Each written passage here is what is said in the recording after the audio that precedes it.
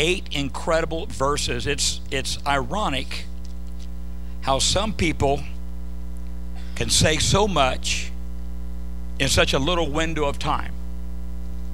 I've been invited by J103 to do 5 60-second spots throughout the calendar month, and that they will air them randomly at no cost to this church or no cost to this ministry. And so I have been trying to see how much I can say in 60 seconds. And I realize I'm not saying very much in 60 seconds. But I've seen guys like Carl Richardson, Forward in Faith. I've seen him wind down 60 seconds and present the whole plan of salvation. And so we're gonna practice on it. But the Apostle Paul said so much in so little space, so little time. My thought today, or actually I believe I have about 9 questions for you, and they're very short questions with very short answers. But my question, the first question I'd like to ask you today, are you ready? What are you addicted to? What are you addicted?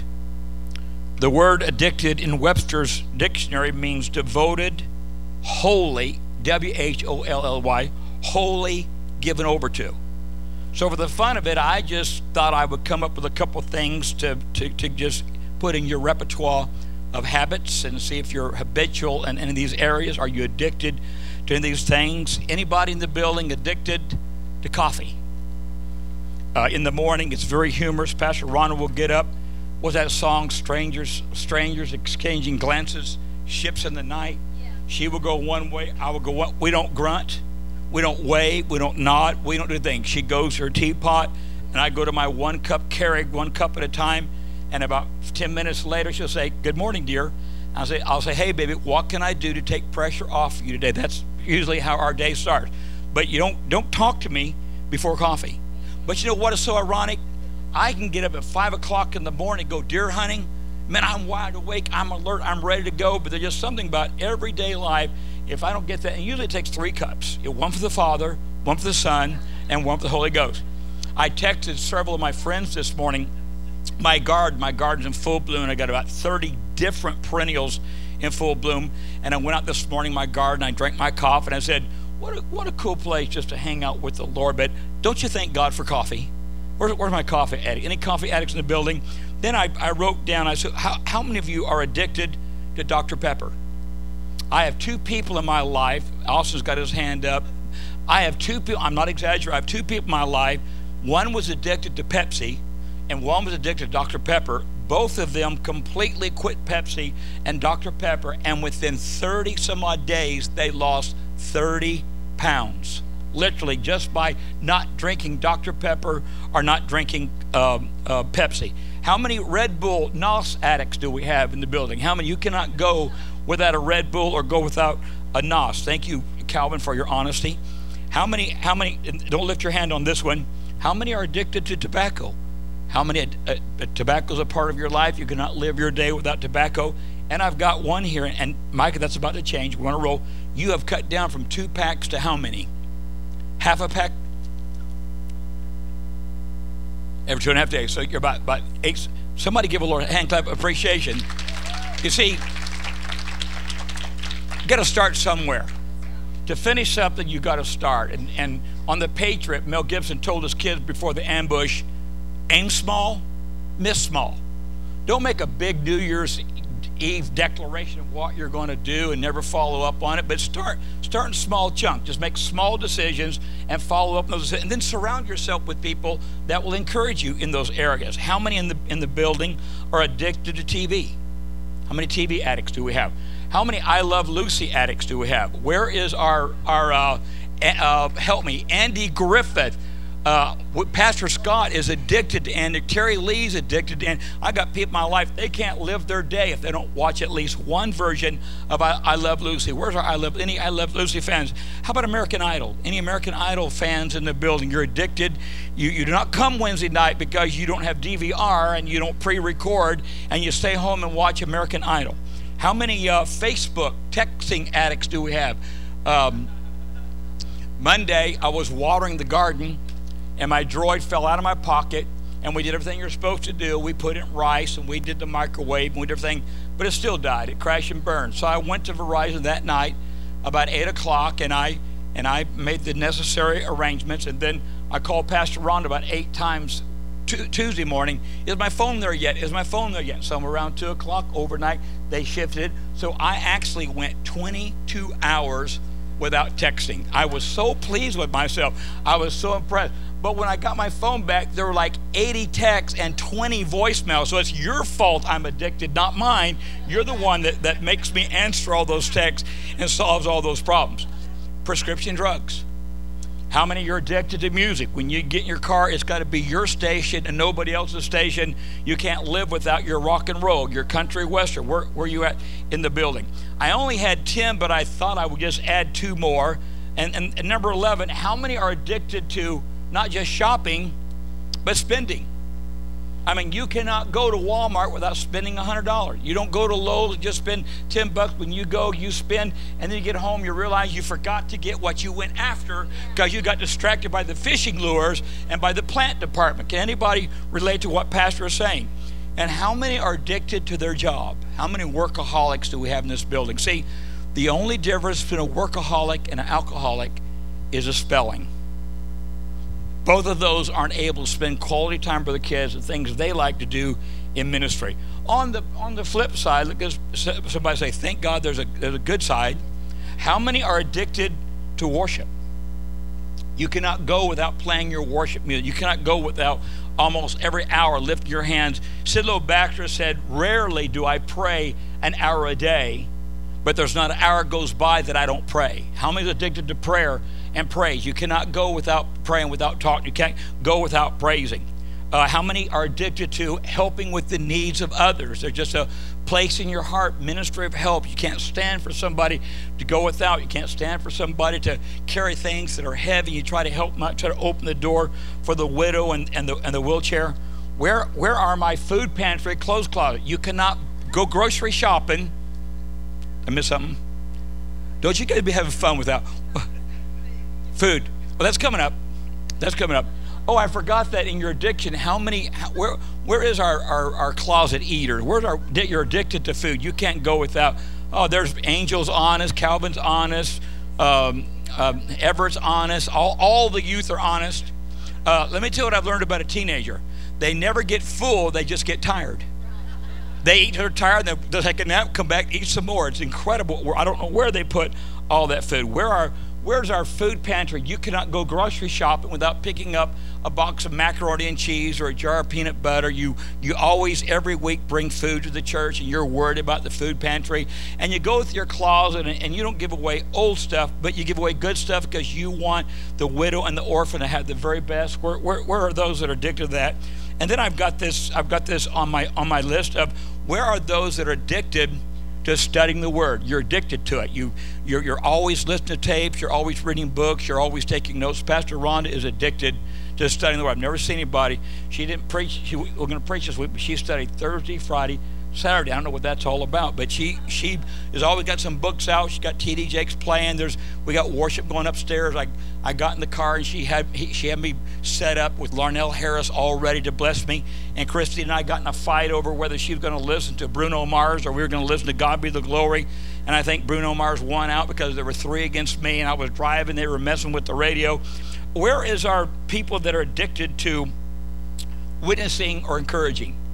You cannot stand to go throughout the day without telling someone about the Lord, or you pick up the phone, you call people, you encourage them, you realize they're down, they're missing, they're not here, they're going through a storm, and you are an encourager. Thank you, James, for your honesty. We need more people that are excited about witnessing and about encouraging. So there's some questions that I just wanted to ask. What are you addicted to? And I want to bring to and I want to stay with my notes today because I think they really are good notes. The second question I'd like to ask, are you ready? Are you a fan or are you a follower? Several years ago when Halley's Comet passed by our hemisphere, there were a group of people, I think about 30, that they thought that was the second coming of the Lord, and they got in a second-story apartment, and all of them committed suicide expecting to ride that comet out. I would say they weren't fans. I would say they were followers. Several years ago, most of us saw the tragedy. Over 900 people that drank the Kool-Aid with Jim Jones. I would say they were not fans. I would say that they were followers. I know here in this room we have fans of American Idol.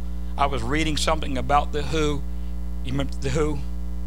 And I was reading something about some of their journaling, and they were talking about the groupies, and they were talking about that every city they went to in concert, the same people would show up, and they would go party with the band after the concert. You can imagine where all that went out.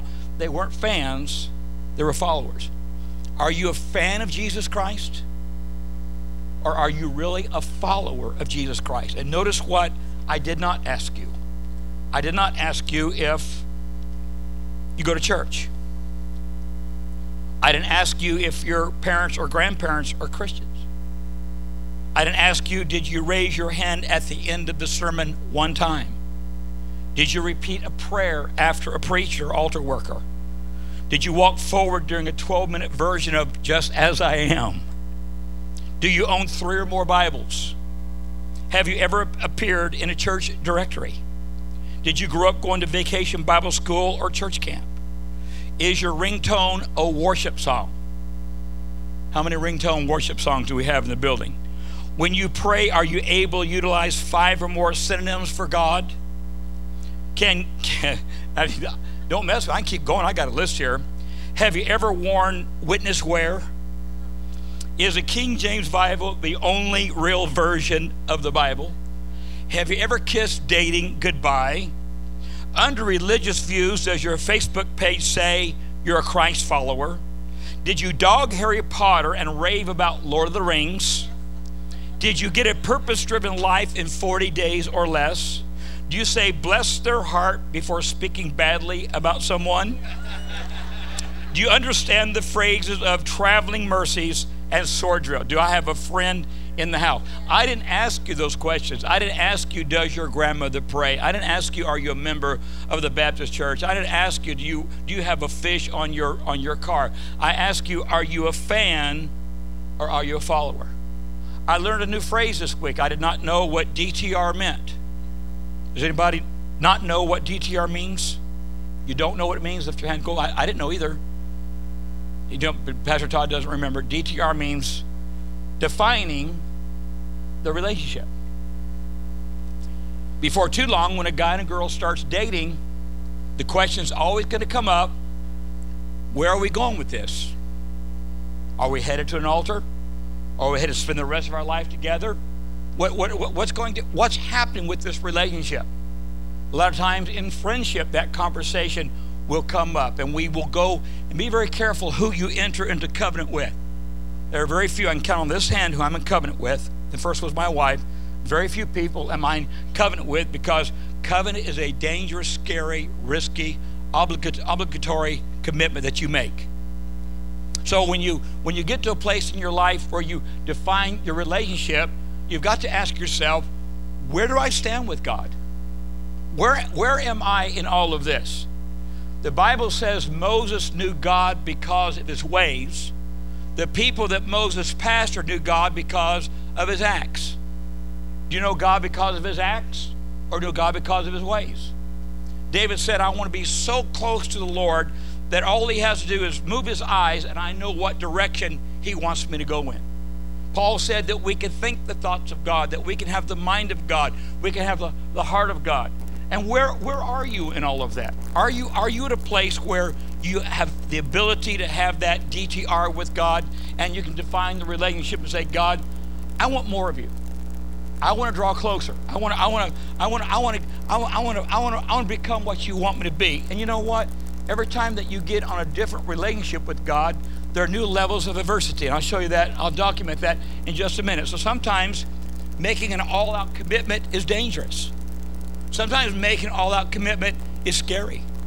There was a time in Pastor Ron, our life, our goal was every month that the largest check that we would write out of our checkbook would go to the church. Not to the house payment, not to groceries, not for vitamins, not for Juice Plus, not for this other stuff that we were involved in, but that we wanted our priority financially to be focused on the things of God. And when you come to a place in life where you commit to tithe, you commit to offering, that's a risky place to be, because it's a trust place. especially when things are limited. Your mindset says, well, I can operate better on the 100 than I can on the 90. But here's what God says, that we are kings and priests. And in the book of Exodus, when you see the inheritance of the tribe of Levi, there were 12 sons, and every son was required to give Levi a tenth. Help me do the math. That's not 10 tenths, that's 11 tenths. Did I lose you? When you're called to be a priest of the Most High God, God watches over you financially. God watches over you physically. God watches over you spiritually to make sure that you have enough to do what He called you to do. Look at somebody and say, if it's God's will, it's God's bill. The third question I'd like to ask you today is that, have you made a decision or have you made a commitment? Chris will tell you he flies a plane. Just a couple of weeks ago, I was airborne, little 60 horsepower, 2-seater, open prop. We prayed there was no seagulls that we'd run into. The first thing she said, if we get in trouble, just cross your arms on your 5-point harness and tuck your head. I said, what do you mean if we get in trouble? I have no intention of getting, I'm coming up here praying out of the city. I don't want to get hurt or wounded. But the pilot, as he approaches that runway, and as he builds up momentum and he builds up RPM and acceleration, he gets to a place in that takeoff when he begins to pull that rudder back, that he makes a statement to the control tower that says, I'm committed. And in that commitment, he can't bail out. He can't change his mind. He can't shut it down. Is that the way your relationship with God is? Are you committed, or is it just a decision? We sing that song, I have decided to follow Jesus. The second verse says, no turning back, no turning back. The third verse says, though all forsake thee, still I will follow. There's a lot of difference between a decision and a commitment. Smooching is a decision. Marriage is a commitment. Help me out here. You don't fall in love. I mean, that's scary just thinking about just that. Love is a process that develops through the weeks and months of dating, communication, priorities, counsel, and all of a sudden you realize I am committed to this person for the rest of my life. Rhonda's parents just celebrated, actually, my parents just celebrated 61 years of marriage. That's a long time to be married to the same woman. I'm telling you. You know what's so funny? I mean, it is 61 years to the same, and the same man. But you know what is so scary? My mom and dad have been together so much. They've eaten so many meals together. They've done so many crossword puzzles, jigsaw puzzles. They've watched Jeopardy so many times. They've lived in the same environment, the same air conditioning, the same food. They actually look like one another. Can you relate? Your parents actually look like one another. They spent so much time together. And that's what God is asking. God said, I want you to be so committed to me that you start looking like me. I want you to eat my food. I want you to sleep where I want you to sleep. I want you to be what I want you to be. I want you to get so committed to me that I want us to start looking alike. Now, how cool is that? Someone help me and say, praise the Lord. What a great. Peter said, be careful what you say, especially when you're bragging. Peter said, though everybody else abandons you, I'll die for you. I'll stay right there. 12 hours later, he's using the F-bomb. He's saying everything is a sailor and a fisherman. Let me tell you something. I've been around some fishermen. They know how to cuss. I mean, they can make a cusser blush. And Peter had to convince everybody he was not with this crowd, he was with that crowd. And so after Jesus resurrects from the grave, he tells Mary, go tell the disciples and Peter that I'm alive. Because Jesus knew that Peter would be so hard on himself that he would throw himself under the bus. And Jesus wanted Peter to know, I knew there'd be a bump in the road before I called you. I knew there'd be a miss. I knew you would deny me. I knew you would drop the ball. You can't carry the ball successfully and not get tackled a time or two and fumble. You're not going to throw every pass a touchdown. There's going to be some interceptions. God knew when he called us, there'd be some mistakes, there'd be some failures. And when they're all out fishing, they all got back to fishing. Isn't it amazing how quick you can get away from Christianity back to the old man? They're back out there fishing. All of a sudden, they look and they see Jesus. And Peter says, it's Jesus. And Peter rushed off, and he was the first one there. I thought what was so ironic about that story is that Jesus already had fish cooking. It's not that you're the only one that can do what God needs to be done, but God is offering you the opportunity to partner with him, to follow his will, so you're blessed by all of his benefits. Jesus had fish without Peter's help. Before the boat came in, he had fish waiting for them. But Jesus looks at Peter, and 3 times, probably because he denied Christ 3 times, he asked Peter, "Do you love me more than these?" We can assume that Jesus was pointing to the fish, and Jesus said, "Lord, you know I love you. Feed my sheep."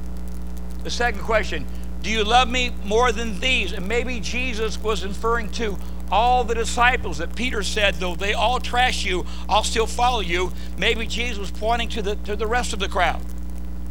And Peter said, "You know I love you." And Jesus said, "Feed my sheep."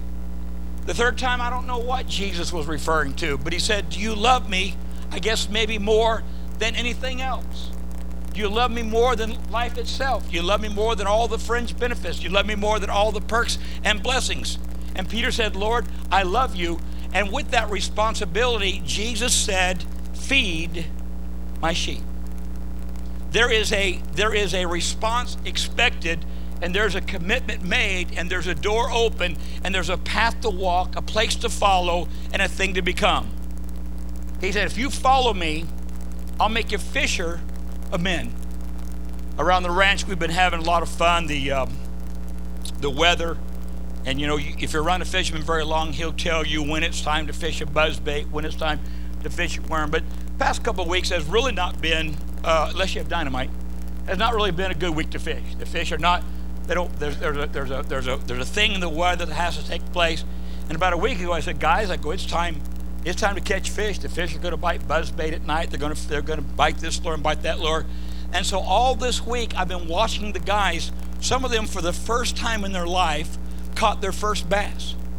And you thought they was like a little kid at a carnival they were so excited that they actually accomplished something. Listen, if you ever have the opportunity to win somebody to the Lord for the first time, it will blow your mind, and you will be on cloud nine, and you'll be in flip-flops, and you'll be happy, and you'll be excited. There's something about reaching into darkness and snatching somebody out and introducing them to Christ and letting them know that there's a better life that God has for them. Somebody give the Lord a hand clap of appreciation, because that is what we're called to do. Question number 4. When he said, "Follow me, I make you fisher of men." Are you following Jesus, or are you following the rules? Growing up in the denomination, my parents took off their wedding bands to be a part of that denomination. There was a season when that denomination did not believe in drinking Coca-Cola. They did not believe in wearing bobby socks. You could not wear culottes or shorts. Most were not allowed to play in any kind of public athletic sports because the costume, or the cheerleader's costume, was considered indecent. If you were a guy, your hair could not touch your ear. You did not shoot pool.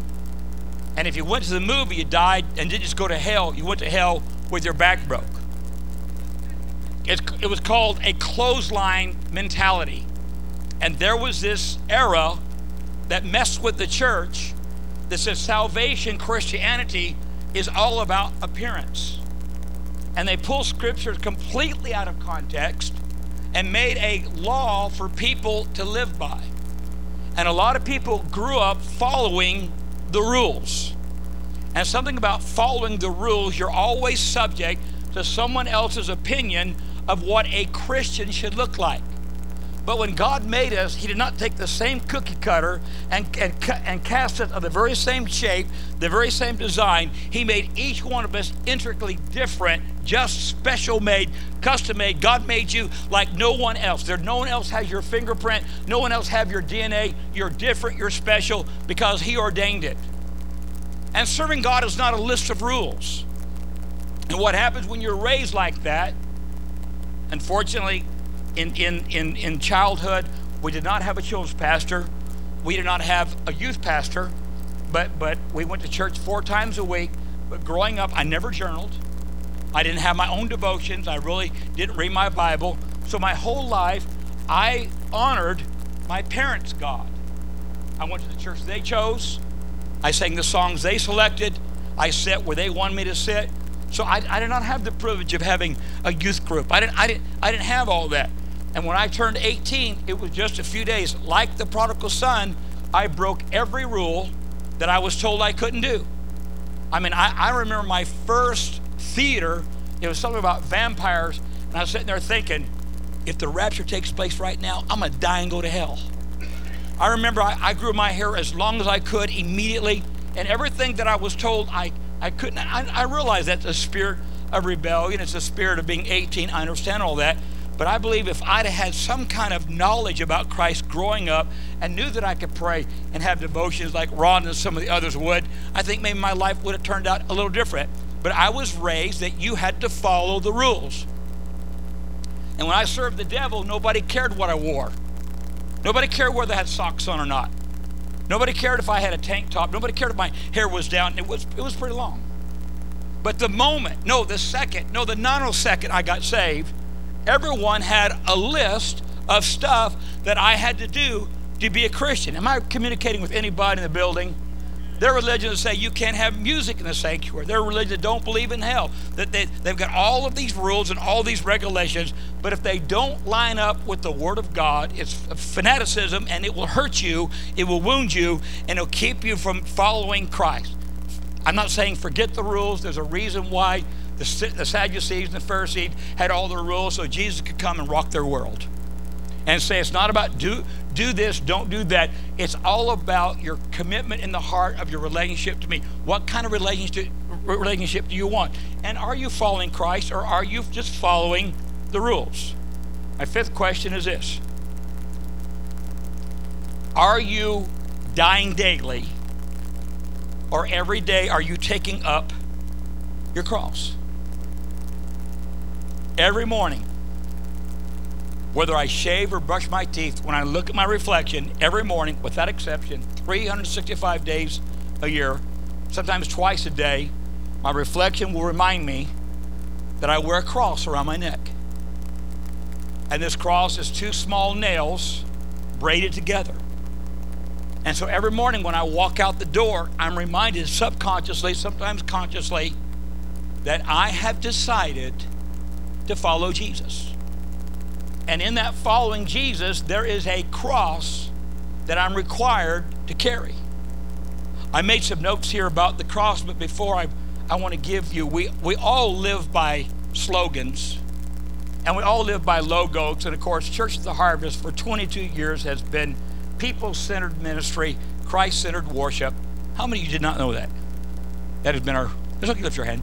People-centered ministry, Christ-centered worship. A few months ago, we made a transitional shift, and now our slogan is this: a place where it's okay not to be okay. And we came, God gave that to us about what He wants the gathering place to be in the next several months, the next several years. A place where it's okay not to be okay. You don't know how many times people have told me if I came to your church, the roof would cave in. You know what I tell them? We have architecturally went and designed steel glulam beams. There's a special section of our church that will not cave in. And if you want to come and sit there, I promise you the roof will not fall in. And I have really had people, I know they're teasing, but they have that mindset. There's no way that I could go to church. There's no way that I could become a part of the family of God. Maybe because of the rules, maybe because of, somebody made the statement, the Islamic man made the statement, I wish I'd have met your Christ before I'd met your Christian. Because we're so critical, we're so negative. It's like the mouse under the chair. Remember the story? A little 12, 14-year-old girl won some kind of contest, and her reward, she went to England for a week. She saw the changing of the guard. Pastor Ronald saw that. Buckingham Palace is unbelievable. All the queen's wealth. She actually sat at the table with the queen and was able to eat a meal. And right in the middle of that meal, a mouse ran into the pantry and ran in the dining area, and everybody, including the queen, got on the chair. So when she came back to America, all of her friends and relatives and peeps wanted to know, what did you see in England? What was it like? And the only thing that she could remember was that the mouse ran in and everybody got on the chair. And a lot of people come to church, and the only thing that they can remember is how long the pastor's sermon is, or he's got skinny pants on, or the music's too loud, or the music's not loud enough, or he doesn't have socks on, or he didn't comb his hair. Am I helping anybody? Well, they wore hats in church. That's disrespectful. I want to go to church that wears hats. And it is so humorous to me sometimes. Don't take your hat off. That was not a dig to take your hat off. Wear any hat you want. I don't care. When you got a head like this, don't cover it. But we got a head like, and Chris and I, perfect head, don't cover it. But Calvin, Christian, I understand why bad hair day. I understand all of that. But see, a lot of people leave the house of God saying, that's the most unfriendliest church I've ever went to. Or all that church wants is my money. Or all that church talked about was this or that or everything else. And that's not what the kingdom of God is all about. Serving God is a lot more than just rules and regulations and seeing what everybody else thinks or something. There is something about taking up the cross. Okay, let's do a little test. I got some slogans here. I want you to shout out to me what advertising company this represents. Are you ready? Melts in your mouth, not in your hand. It's everywhere you want it to be. Visa. The ultimate driving machine. BMW. Just do it. It keeps going and going and going. You're in good hands with.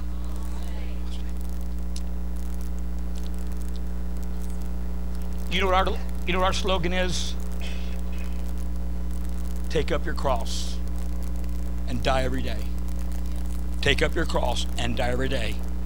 Not to be placed on a cross and be crucified, but to die to ourselves, our wants, our desires, our pleasures. 3 things about the cross. Number 1, it's a place of humiliation. We sometimes make crucifixion so attractive with our lights and our smoke and all of our machines. The Bible says he was crucified naked. We put a loincloth on him. He was slapped. He was ridiculed. He was spit upon. Everything that any kind of humiliation that you can possibly consider was done to Christ. And he who had everything, he who had his feet on this earth as his footstool, came and washed the feet of this earth. He who had everything became nothing, so we who had nothing could have everything. There's a reason to get excited about that. Place of humiliation. Our hero is not Steven Tyler. Our hero is not Mandisa. It's not Leroy Gibbs. Our hero came here and was buried in a tomb as a failure, but as a victor and a savior. He took away the keys of hell and death. He tasted hell and death for every man, so we never have to drink that cup. We never have to taste that. That's what he did for us. The cross is a place of suffering. We've had, through the years, we've had families who, when they came here, were gay. And they came here, they were on drugs. And they came here, they were divorced. But God healed, restored, and blessed. But then we get to a place where we don't want to be associated with a hospital. Am I telling the truth? Well, we don't want to go where there's hurting people. We're all that in a bag of chips now. We're not gay anymore. We're not on drugs anymore. We're not divorced anymore. We got a $100,000 job, new boat, new pool, new car, new house. And all of a sudden pride steps in and we want to go to the church of somebody. Listen, serving God is all about humiliation. And serving God is all about suffering. Because I'm going to tell you something. If they hated me, they will abhor you. You think they put me down? They will trash you. They'll lie about you. They'll print negative stuff about you. They'll smear you the best they can, because that's the price you pay when you take up your cross and follow Jesus.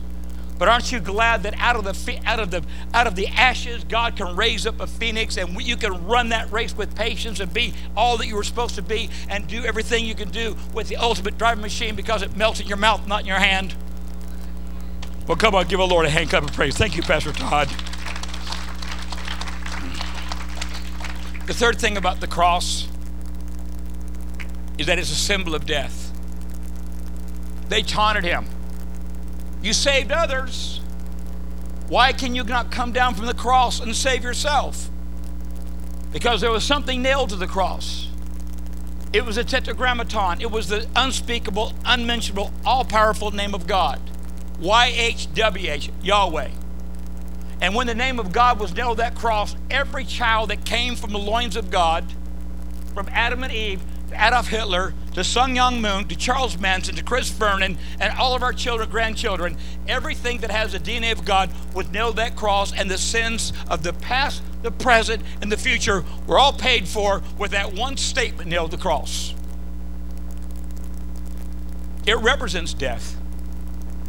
Matthew was executed with the sword. Mark was dragged by horses until he was dead. Luke was hung like a wrestler. Peter and his wife both were crucified upside down. Thomas was stabbed with a spear. James, the brother of Jesus, was shot full of arrows. James and Paul were both beheaded. Polycarp, one of the disciples of Paul, was tied to a stake and said, if you don't deny Christ, we're going to set your body to flames. He said, for 67 years he's not denied me. I'll not deny him now. They set the wood at his feet to flames, and the flames refused to consume his body. In their frustration, they thrust a spear into his side, and the blood that flowed out of his side quenched the flames of that fire. There was another person nailed to a cross, and a spear was thrust to his side, and the blood that flowed from the body of Jesus quenched the flames of hell that you and I deserve and should have wound up there. But instead of a hell, he has redeemed us to a heaven because of his blood, and that ought to get somebody in this house excited. Let me conclude with the snuggle theory. Pastor Rhonda said it so well Wednesday night. From the crib to the coffin, it's all about us. We are comfort seekers, not cross bearers. We like the lazy boy, we like the country club, we like the dace ball, and we like a blanket with sleeves. 20 million snuggles were sold last year in America alone. 20 million. And a lot of us, we like to snuggle up when it's positive, and we like to snuggle up when it's a blessing. But if there's any cost, if there's any commitment, then we abandon that and we pursue our own thing. I remember there was a season in my parents' life. You got to realize we had church Sunday morning, Sunday night, Wednesday, and Friday. There was a season in my parents' life where 7 out of every 10 checks that Mom wrote went to the Bellflower Church of God. That was a church that they pastored and we were a part of. Where your treasure is, that's where your heart's going to be. And you can take your checkbook and you can see what is your God. You can see where your treasure is. Am I helping anybody in the building? This is not powerful. Let's go to another page. Oh, bummer, there's not another page. Oh, here there is. Okay, let me conclude with 4 self-reflective questions. Ready? You ready for this? Question number 1. Where do you spend your money? Are you worried about the hungry? Are you worried about the missionary? Are you worried about the orphanage? Are you worried about the drug addict? You think it anything at all when you do your budget? Is there anything allotted for missions? Anything allotted for the hungry? Do you find it frustrating every Sunday when pastor asks you to bring a box of Captain Crunch and a jar of peanut butter? Do you get irritated? I want to tell you, there's going to come a day when we're going to stand before God and you're going to be blown away about the reward you got for that box of Captain Crunch and that jar of peanut butter. And you will find me and you will hug me and you will kiss me till the snot runs out of your nose to be glad that someone focused you towards eternity. Someone said, let's clothe the naked. Let's touch the widow. Let's touch the orphan. Let's feed somebody, because one day you're going to stand before God. And he said, I was hungry and you fed me. I was naked, you clothed me. I was in prison, you came to see me. Lord, when do we see you naked, hungry, in prison? When you did it to the scum, when you did it to the white trash, when you did it to the trailer trash, you did it unto me. Well done, thy good and faithful servant. I'll give it up for the Lord. The spirit of Pastor Ron is coming upon me. She's a good cop, I'm the bad cop. Number 2. You remember the question? You remember how we started all this? What are you addicted to? Watch this. When you're hurt, where do you go for comfort? A mom was a little jealous because her 5-year-old boy, her son in 5th grade, was always bragging about his teacher. Always. Teacher was awesome. Teacher could do no wrong. Teacher did this. Teacher did that. Teacher said this. Teacher said that. And she was a little jealous. One day she went to school a little early to pick him up. He's at the playground. And so she sat there and visited with the teacher a little bit. And all of a sudden, he has this horrific wreck, crash and burn, skins his knees, looks up and sees his mom and his teacher, and he makes a beeline. Guess to who? Not the teacher, who's his hero, but to his mom, who's his comfort. What? That's a good story. All together, 1, 2, 3. Oh. Where do you run when you're being chased? What do you do when you're attacked? When you fall down the spirit and get hurt, where do you run to? Jack Daniel? OxyContin? Shopping? The refrigerator? They call it comfort food for some reason or another. You know what you're addicted to when you know where you spend your money. You know who you run to when you're under attack. Let me ask another question. What disappoints or frustrates you the most? What disappoints or frustrates you the most? When you answer those questions, you might realize that some of your priorities are out of whack. And you realize the things that's disappointing you, the thing that's frustrating you, has nothing to do with the kingdom of God. It has to do with peer pressure. It has to be keeping up with everybody else, dressing like everybody else, having a nice car like everybody else, spending the same money of everybody else, and your priorities are all out of whack. And you're not addicted to the things of God, you're addicted to the things of the world. Question number 4, then we'll read our text and be done. What floats your boat? We had an expression when we, in the 70s, we would say, man, I'm stoked. I remember that. Man, I'm stoked. I'm stoked. I'm pumped. I'm pumped. Steve Parker, I'm pumped. I'm pumped. God's awesome. God's awesome. What excites you?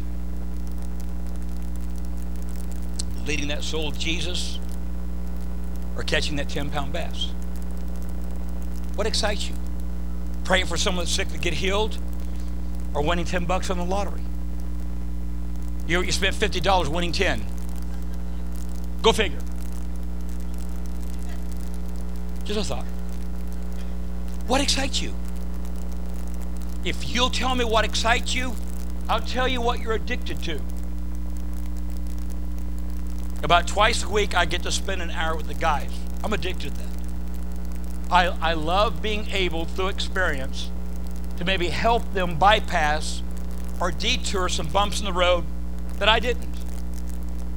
So my experience of what I recovered, helpfully, it helps them, and I want them to know that I believe in them. You know why? Because they're good enough for Jesus, they're good enough for me. And if he died for them, then I've got to live to bless them and help them grow and be what God's called them to be. So what pumps you up? What excites you? Have you ever invested an hour in Queen for a day? Have you ever went to the food pantry when 30 families line up every other week and the only food they get is from us? And you see that appreciation, and maybe there's no appreciation whatsoever.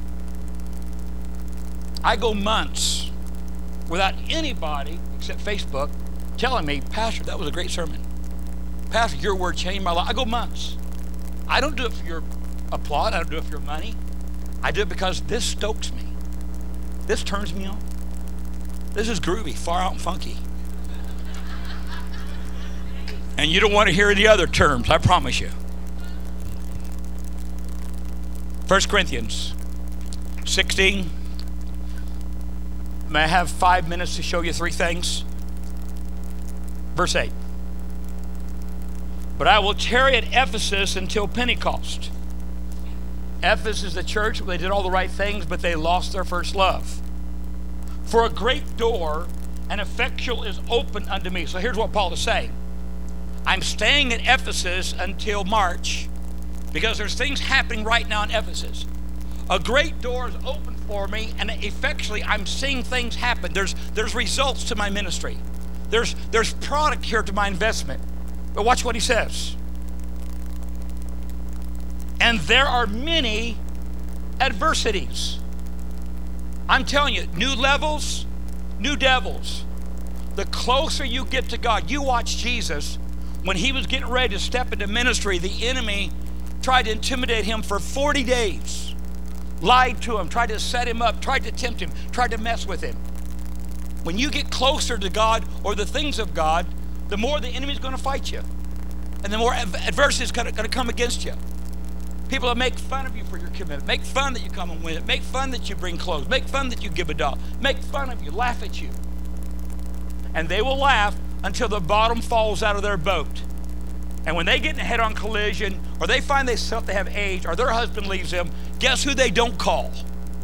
Their beer-drinking, poker-playing buddies. Now, poker, there's nothing wrong with poker. I've just thrown that out there. You know what they want to call? Who is a prayer warrior? Who knows how to pray? Who has results in their ministry? Who has not let me down? That's the ones they make fun of you publicly, but in their heart of hearts, they know there's something real here. And when they decide to get real with God, they're going to come to you, and you're going to lead them to God that they need. Watch this. Now, if Timothy come, what youth? This is for you. Listen carefully. If Timothy come, see that he may be with you without fear. Don't make fun of him because he's a teenager. For he worketh the work of the Lord, as I also do. I love this. Paul is the mentor. Timothy is the disciple. And Paul has so instructed Timothy that now Timothy has stepped out of that place of ignorance, stepped out of that place of idiocracy, and he's become effective like Paul. You don't have to wait till you're 30 to be used by God. You don't have to wait till you're 20 to be used by God. Samuel was 12. Esther was 13. David was 16. Joseph was 17. Right now is a season God wants to work miracles for you. God wants to see your prayers answered. God wants to see your friends saved. God wants to see you to pull praying and hundreds praying with you. That's your destiny. That's your inheritance. That's your legacy. And the Apostle Paul has stamped his approval upon your youth. He's let no man despise your youth. See, they don't go through all the clouded stuff we go through. Their head's not filled with pornography. Their head's not filled with drugs. Their head's not filled with alcohol. They don't have to sort all that stuff. A lot of us have got to get a breakthrough before we can touch God. Help me. Because we've got all this stuff on us, all this guilt, all this shame, all this junk. But they go right straight to the throne of God. How precious when a child prays for someone in faith believing. Paul goes on. As touching our brother Apollos, notice Paul doesn't throw him under the bus. I greatly desired him to come unto you with the brethren, but his will was not at all to come at this time. But he will come when he shall have convenient time. Paul very nicely just spanked Apollos. Apollos was not a Timothy. Apollos was a friend. Someone that Paul saw eye to eye with. And Paul saw in Apollos there is an ability here. There's a talent here. There's a blessing here. There's an anointing here. Apollo, I need you. It's time for us to go and do the work of the Lord. But Paulo says, I don't have the time. I'm busy. I'm doing this. I'm doing that. When I get a moment or two, I'll let you know, and I'll come do something with you. Listen, there's got to come a day in your life when you grow up. Wow, that went over. Whoa. Whoa. Never mind, forget all that. Just stay a child, don't grow up. Okay, let's go on. Watch ye, stand fast in the faith, quit you like men, be strong. Let all things be done with charity, with love. And watch this. I beseech you, brethren, parentheses, hold that thought just for a minute. I beseech you, brethren. That word beseech is the strongest word you can use to commit. It's like walking up to somebody and just saying, wake up, listen, listen, listen, listen. That's what the word beseech means. So here's what Paul wants you to do. I beseech you, brethren, parentheses, look at someone and say parentheses. You know the house of Stephanas and the first fruit of Acacia, and that they have addicted themselves to the ministry of the saints. I didn't find this in any book. I didn't see this on any tape, T.D. Jakes. No one has ever. I found this on my own. And I realized why people get addicted to stuff, because God has put in your spirit an addictive nature to be addicted to the ministry of the saints.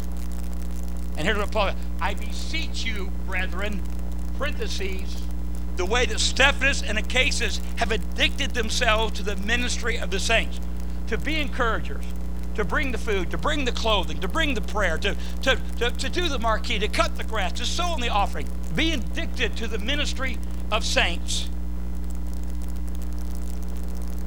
I am that you submit yourselves unto such. What? The addiction of ministry to the saints. God has asked you to be addicted to brotherly love. The Bible says they will know you are Christians by their love. Love for one another, ministering one to another, submitting to one another, encouraging one another, building up one another. Let's read on. I am glad that you submit yourselves unto such, and to every one that helpeth with us and laboreth. I am glad of the coming of Stephanas and Fortunatus and Acaicus, for that which was lacking on your part they have supplied.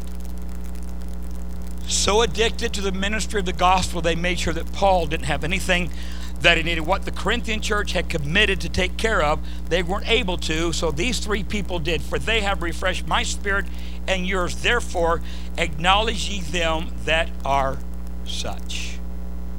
I'll stop right there. Said so much in 8 verses, verse 8 to 18. Honor Timothy. Don't despise his youth. Apollos couldn't make it because he didn't have the time. I'll remind you of Priscilla and Acacia, their addiction to the ministry of saints. Be like them, for the needs that I had, they met. Love one another. Do everything in love. Bottom line, David. Bottom line, Lisa, Jerry, Linda. Be addicted to something. Something has got to float your boat. Something has got to rock your world. Something got to wake you up. Something got to motivate you. Something got to inspire you. Whether it's catching a 10-pound bass, winning the lottery, going shopping, or leading someone to the Lord, you need a priority. You need a focus. You need one thing on your list that's more important than anything else. And Paul said, I would that you be addicted to the ministry of the saints. Every head is bowed, every eye is closed.